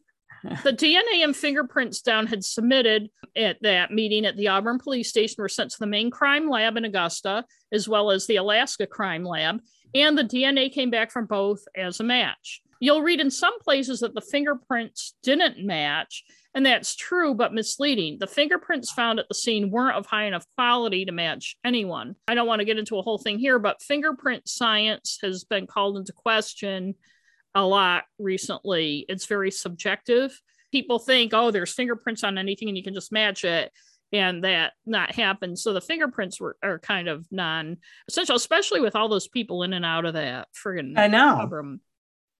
Downs, 44 at the time, was arrested on February 15th, 2019, charged with sexual assault and murder. The arrest was made in the parking lot at the Fireside Inn in Auburn. I know where that is. Me too. I'm not sure why it was made there, but it's possible that they had a warrant to search his house, which was relatively large as far as I'm concerned, 2,500 square feet. So he had to spend the night at the hotel is what I'm thinking. It doesn't say why. By the way, in his house, they did find a .22 caliber pistol. We'll get to that in a bit, and a knife. Did they find a bunch of garbage that he had? I'm sure they did. They didn't say, but Downs' parents had gotten a call from the Maine State Police that Friday night he was arrested, but they hadn't answered, thinking it was a scam call. They found out about his arrest from a reporter, and they said they were in shock at the news, which I can imagine. I won't go through all the reaction stuff that I did in our mini 3 years ago, except for this one quote from an Auburn resident, quote, "It's unfortunate, and I feel for the parents. In this day and age, nothing surprises me.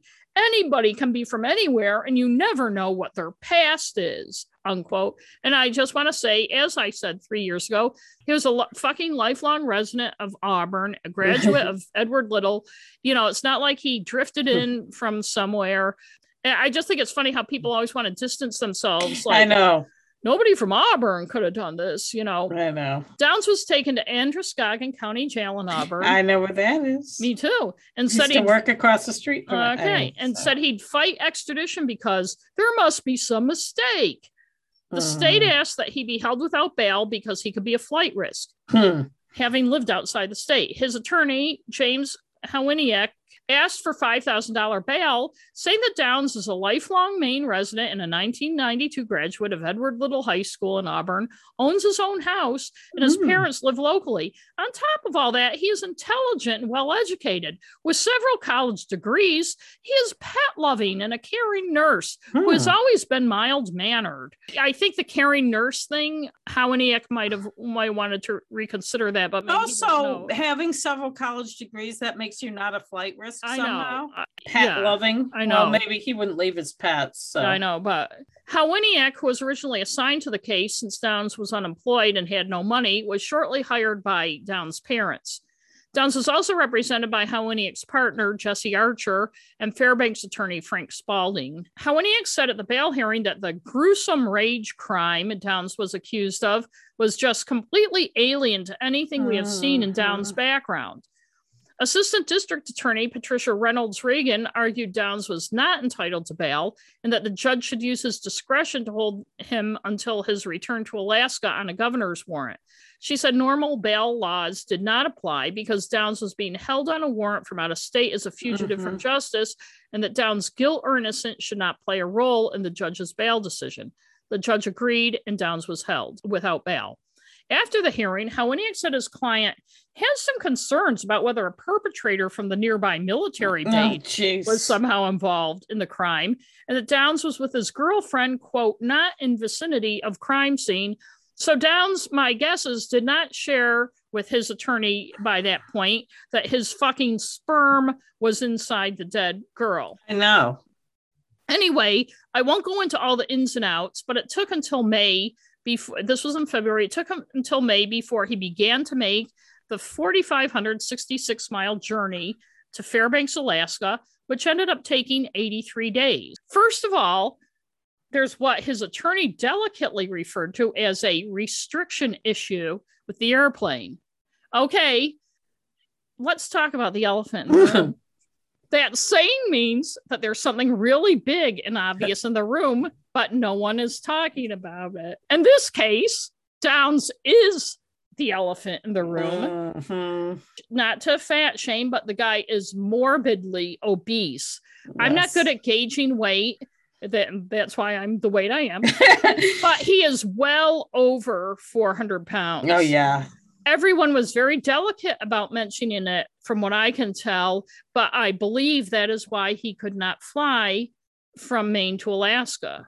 I know it was hard for you to restrain yourself with the elephant in the room, but I think if it applies anywhere, and I know it's mean to say it, but we mentioned this when we did the mini a few years ago. You are not that big unless you've got, something more than physically wrong with you. Yeah. There's, I'm not a psychiatrist, but I did watch many seasons of The Biggest Loser, though. Right. Anyway, on his trip across the country, Downs ended up staying at 4 federal prisons along the way.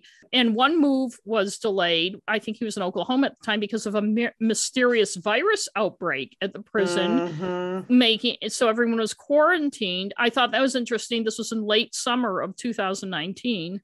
Ooh, but you gotta wonder, right? Yeah. The mysterious virus. Howaniak had real issues with all of that. I don't blame him. Not only because it violated the Alaska law that once he was charged, the trial had to begin in 120 days. And usually that doesn't mean the trial itself is going to happen, but the process of the trial has to get started. He was also having trouble having confidential discussions with Downs because he couldn't see him in person, because he was being taken across the country, and all phone calls from jails are recorded. Quote, "I've never experienced anything like this," he said, "and I don't think even the Alaska authorities have, frankly. It just seems incomprehensible to me that a person charged with murder is being held hundreds and thousands of miles away from his legal representation in 2 different states." This was when he was halfway across, so it was only 2 states, "without any meaningful ability to communicate about thousands of pages of law enforcement investigative materials that have accumulated over the past 26 years. It seems like an almost Kafkaesque situation," Howaniak said. And the Lewiston Sun-Journal article that quoted Howaniak then helpfully told readers Howaniak's reference was to Franz Kafka, a Czech-born German writer best known for the bizarre, oppressive, or nightmarish qualities of his fiction, unquote. Thank you, Wikipedia. What that's telling me is that the reporter and the editor didn't fucking know what Kafkaesque meant. There was a day when you could use a fairly common phrase and readers would just have to go fucking look it up instead of putting a paragraph in the middle of an article explaining what Kafkaesque means because everybody's so fucking ignorant. Okay. I'm just saying. Downs was finally able to plead not guilty in Alaska in August 2019, and bail was set at $1 million. Howaniak said he and Jesse Archer had serious concerns that Alaska had the wrong guy. Quote, "We find it very hard to believe that Steve would have been carrying up to 3 weapons that night in a crowded dormitory from the 4th floor down to the 2nd floor girls' bathroom," Howaniak said.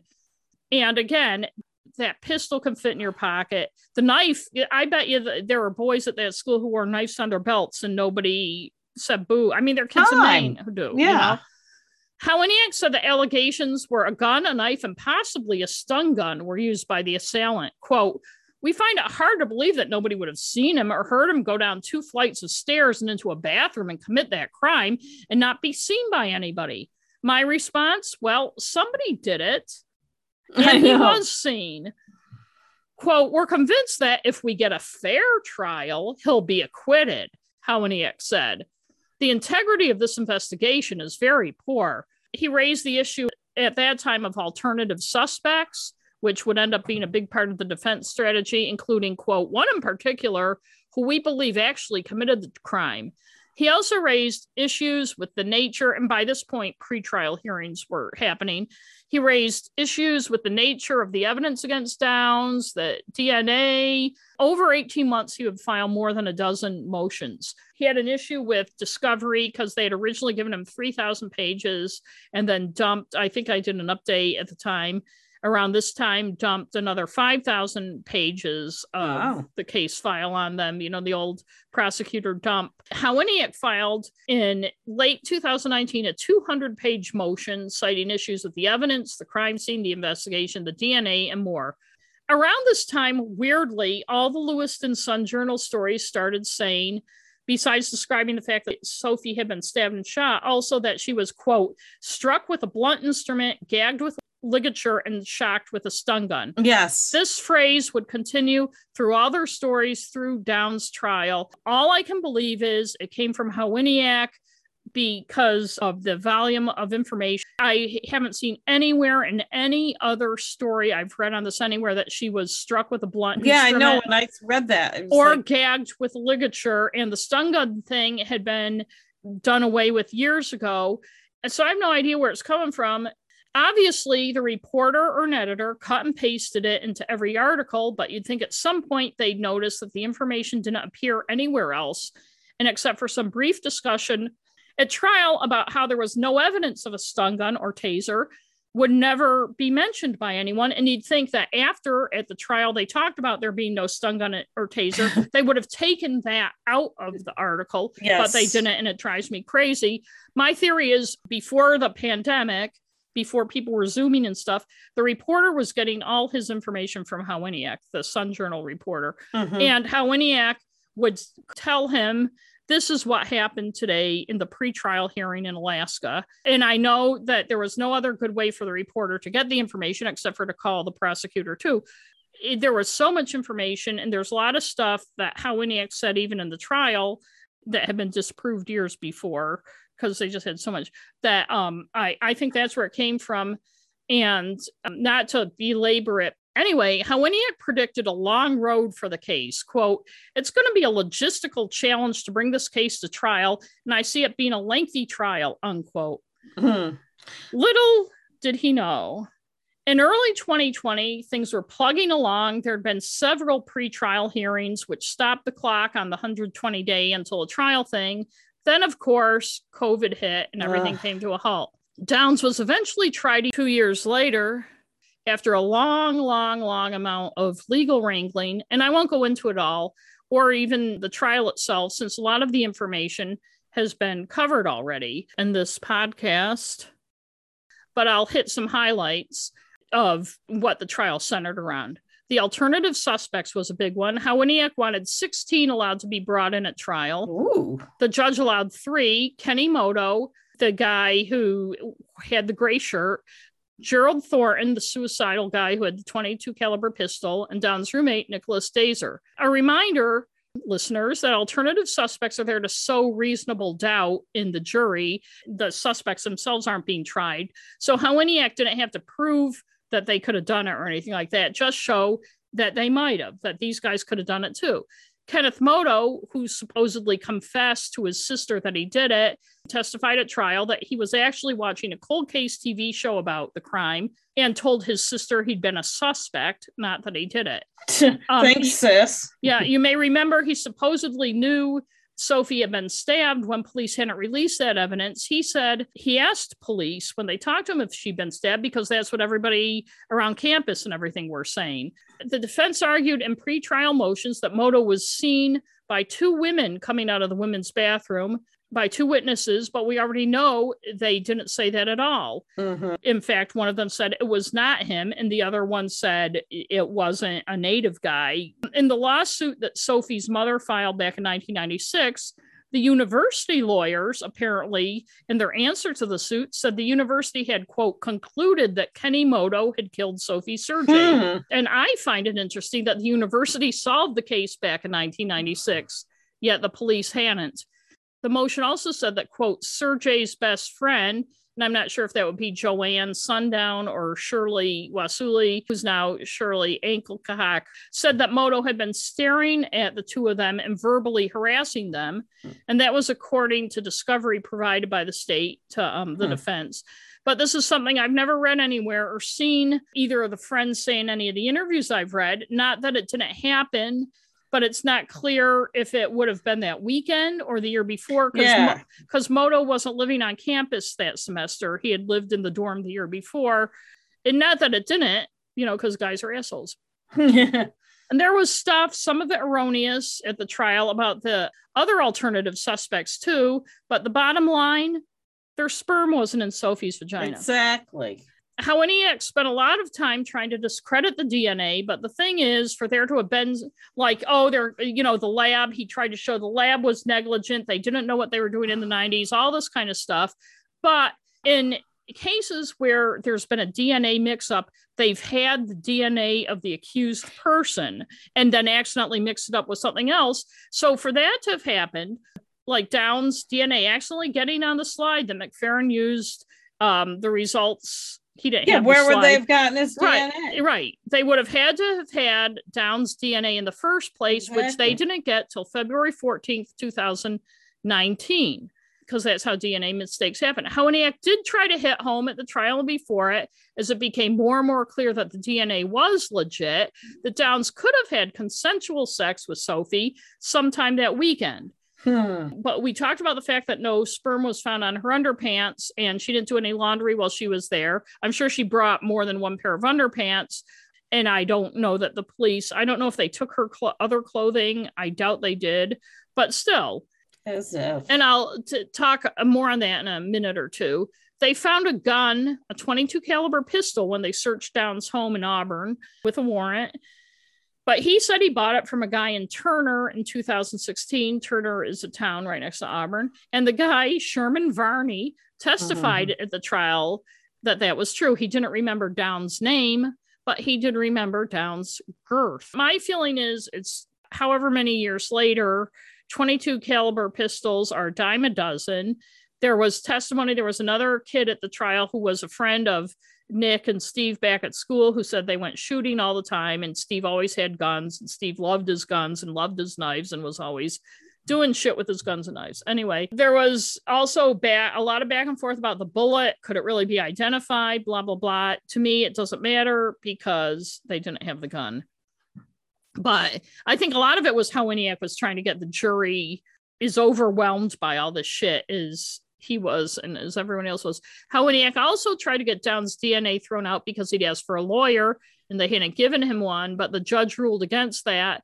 Again, relying on the newspaper stories, I'm not sure what arguments were made and what the judge's reasoning was for not throwing it out.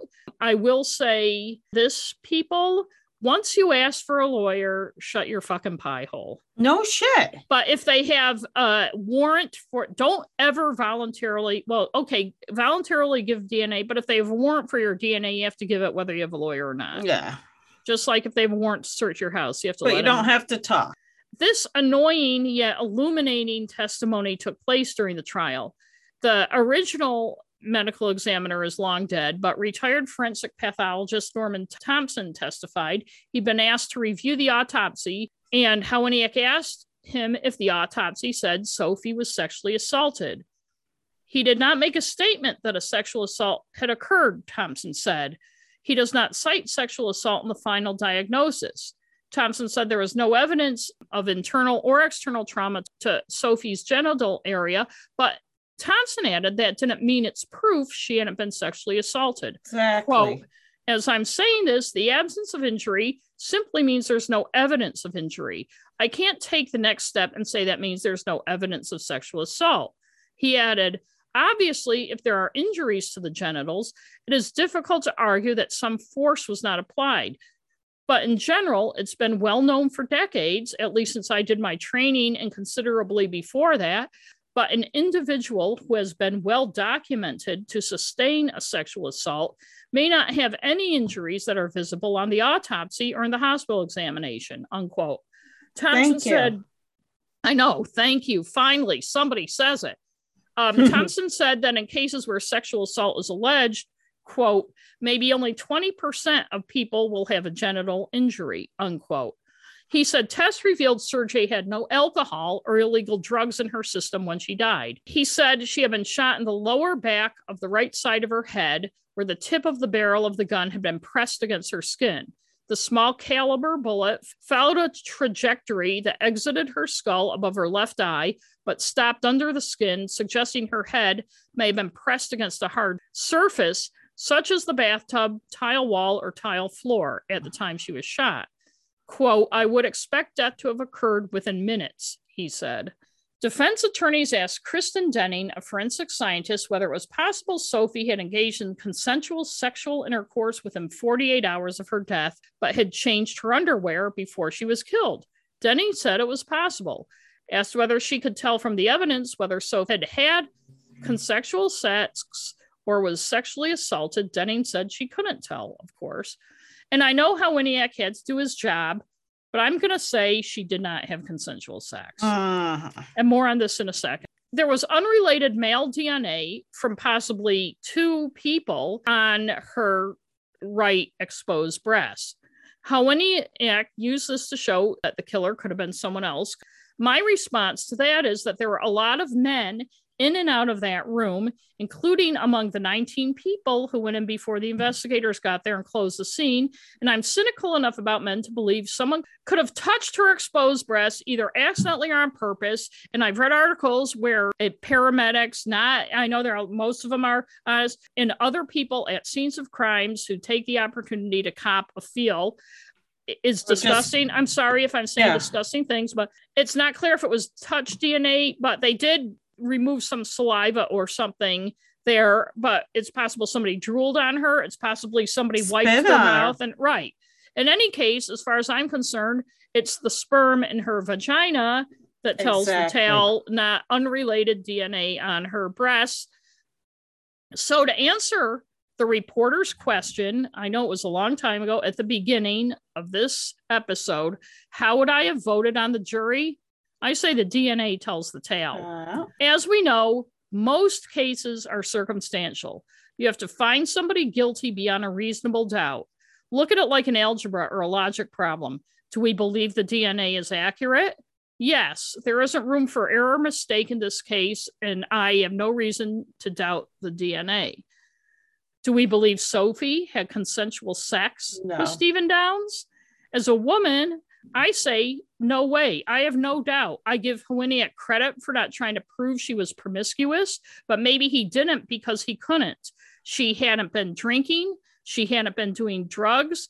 There was no evidence she even had a boyfriend, much less be the kind of girl that was going to have a one-night stand or one afternoon stand or whatever they think she had. I don't even think he thinks she had sex. I think that's the only, when the guy's sperm is in the woman's vagina and she's been murdered, the only defense is that it was consensual. My question would be, when would she have had the sex? Let's say she was the kind of girl. When she went to smoke, he said that her movements for the entire weekend hadn't been accounted for. But actually, if you read the newspaper articles and stuff from the time, she had pretty full days with her friends. She didn't spend any time by herself. Would she have had the sex when she went to smoke? Well, then, of course, it would have been on her underpants, unless she had the sex in the bathtub and then laid in the bathtub with her pants down and breasts exposed until someone else came along to shoot her and stab her. But as a woman, I can tell you, say I did have sex in the bathtub of a dorm room with some guy I didn't know. I'm not going to lay there with my pants down, and my boob out, waiting for somebody to come and murder me. It's dumb. So then, and if she had sex the day before and changed her underpants, like I said, when would she have it? I am beyond reasonable doubt that her having consensual sex with Stephen Downs and then being murdered by someone else is way more unlikely than him raping and killing her for no good reason. Downs is scheduled to be sentenced in September. Winiak moved for a new trial right after he was found guilty, but that was rejected in March. He said he plans to appeal. Elena Sergei died last year. She'd lived long enough to see Downs arrested, at least. Sophie's older brother, Alexei, the one she wanted to follow into the Navy, said after the verdict was read that he knew Downs would be found guilty, but still he felt relief that the jurors did find him guilty. He said of Elena, Sophie's mother, on special occasions, she'd just burst out crying for a little bit, and she'd start a prayer and start praying. I said to myself, one of these days they'll find that guy. They will find him. Nobody can hide for so long. And then he said, if I were face to face with him, I'd say, you took something precious from us. Even though we were a small family, her uncles, her aunts, her cousins, we were all close. But I forgive you for what you did. Forgiveness, but I'll never forget. That is the story. Thank you. Thanks. And I just want to say, too, a lot of people described him as a fun-loving guy, always in a good mood.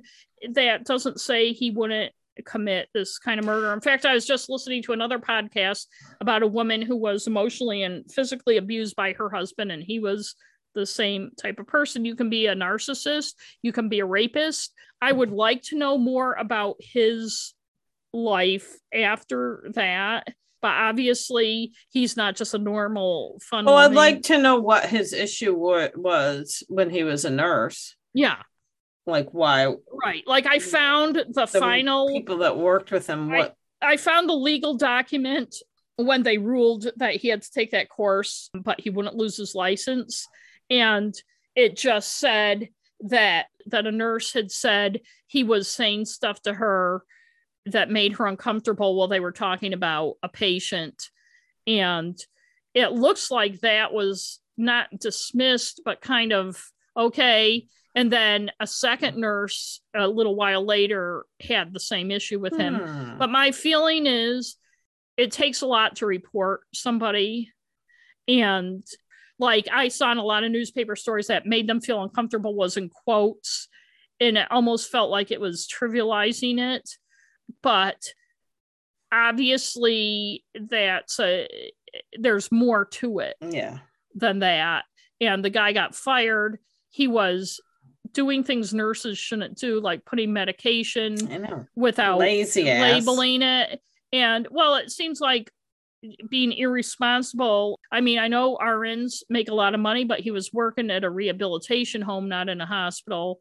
Not to demean that, but that there's less money to be had there. But he was working in pharmaceuticals before that, which is just crawling with money. So you kind of wonder what his history was. When I was writing this, I lost a big chunk of it, and I had like 50 stories I'd been going through to get stuff. But like there was one point where, how Winiak described him as having multiple degrees and pet loving. Yeah. There was another one later where he went on, and when he was, in college, he was a good-looking kid, and everybody liked him, and blah blah blah, and all this kind of stuff. And I'm like, yeah, man, that doesn't mean anything. People are so superficial. I know about how they view, especially somebody who's jovial. It can hide a lot of stuff. I know somebody right now who a lot of people think, oh, he's a great guy, he's so giving and blah, blah, blah. And he's not. Right. He's a narcissist. He's phony. And that man is, no. First of all, like you said, DNA doesn't lie. Right. There have been DNA mistakes. No. They would have had to have his DNA. My feeling about how it happened was maybe it wasn't the first time that he hung around that girl's bathroom. Because if you're a would-be rapist or something, that's a good place to grab a girl. She was a victim of circumstance. I was thinking the other thing too is he could have seen her maybe when she was outside smoking, or she was going to smoke and maybe she had her smokes in her hand, and he goes, oh, you're going to smoke a cigarette, can I have a cigarette? And you know how smokers are, they're clannish, but they've been able to bond over the fact that nobody wants them smoking. So if she's like, and he's like, oh, can I go have a cigarette with you? I mean, I don't think that's necessarily dangerous behavior. You're in a dorm, there's another person who wants to smoke, you're going to this place where there's a vent, you can, I'm just thinking, I don't think she was planning to have sex. No, well, she could have ran into him in the hall or something like. There are all sorts of scenarios of what could have gone on that night, but the bottom line is he raped and killed her. The intercourse happened. Whoever raped her killed her. Right. Yeah. Whoever raped her killed her, even if she had been partying and stuff. But there is absolutely nothing about this young woman to indicate that she would have had sex with a random guy who she didn't know. He could have said when they first arrested him and stuff, oh, yeah, well, I did have sex with her. Yeah. And he said he didn't know her. And granted, that doesn't make you guilty. I mean, people don't want to. But he also said at one point something like, well, I know that people have been wrongly convicted. And I'm like, yeah, but they've been proven that they were wrongly convicted because the DNA belonged to somebody else. I was just going to say this familial DNA, I bet a lot of people are worried. They should be. She is an indigenous woman. I don't believe that was the reason it took so long to solve this case. I just believe they were not the best investigators. And then that other big case came up a month later and they were understaffed. And I think that the crime scene was not respected and all sorts of stuff.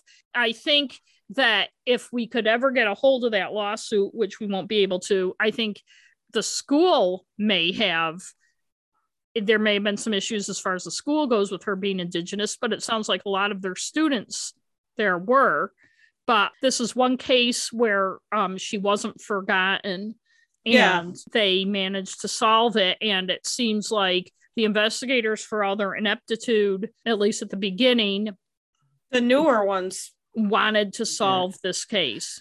One of the issues with it, I think, is that at the beginning was that they were probably overwhelmed by the amount of evidence, the fact that, first of all, why the bathroom wasn't sealed off, I don't understand. I think they sealed the bathroom.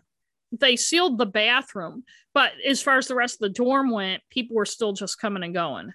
But people were going into before the cops got there, yes. I think the biggest issue, too, besides all that specific stuff, is their assessment that this is some crazed serial killer. That it doesn't sound to me like a crazed serial killer type killing. It sounds like a rape by somebody who used weapons to intimidate or scare their victim, who didn't know how to kill her well with the knife, or maybe didn't want to get blood all over himself once she started bleeding when he stabbed her in the eye. So he shot her. Somebody who would be carrying his weapons around because he loved his fucking weapons. And I don't think enough emphasis was put on the fact, like, oh, where's the gun? Oh, did he have the gun? This is a guy who loved his fucking weapons. Everybody said that, even the girlfriend who couldn't decide in the 3 years if he had guns or not. And it's like, give me a break. He and his buddy Nick were going hunting. They lived in cabins off campus so they could go hunting all the time. Don't tell me he didn't have a fucking gun. I believe the guy, the roommate, who said he showed up August of freshman year with 2 guns. Yeah. You know, because he probably drove cross country. Because the first I'm thinking, well, how did he get him on a plane? Because he lived there over the summer. I mean, there was too much. There was so much that I didn't get into this. A lot of things with the trial and with his lawyers back and forth. I thought the story of what happened and the investigation was more interesting than all the back and forth about the lawyers' issues. And the bottom line is the DNA tells the tale. Exactly. That story by the guy from the Lewiston Sun, it's a circumstantial case. How would you vote? You know, but most cases are circumstantial. Yeah. And also, I don't consider his DNA in her vagina circumstantial.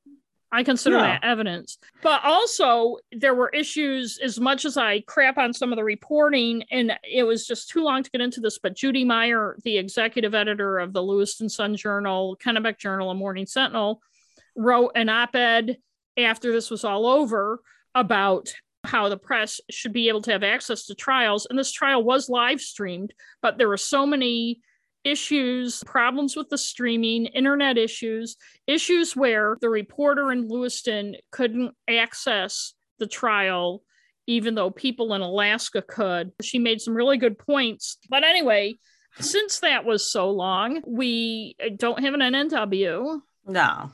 We'll be back next time. Right. We'll be back in 2 weeks with your next episode. Yay. Yeah. So I guess that's it, right? Yes. Good night. Bye-bye. Now, I know you're going to want to say something, but wait till after I say this, okay? Because this is my bit. Okay, let's talk about the elephant in the room. Which is Steve. And as I told you not to fucking say anything.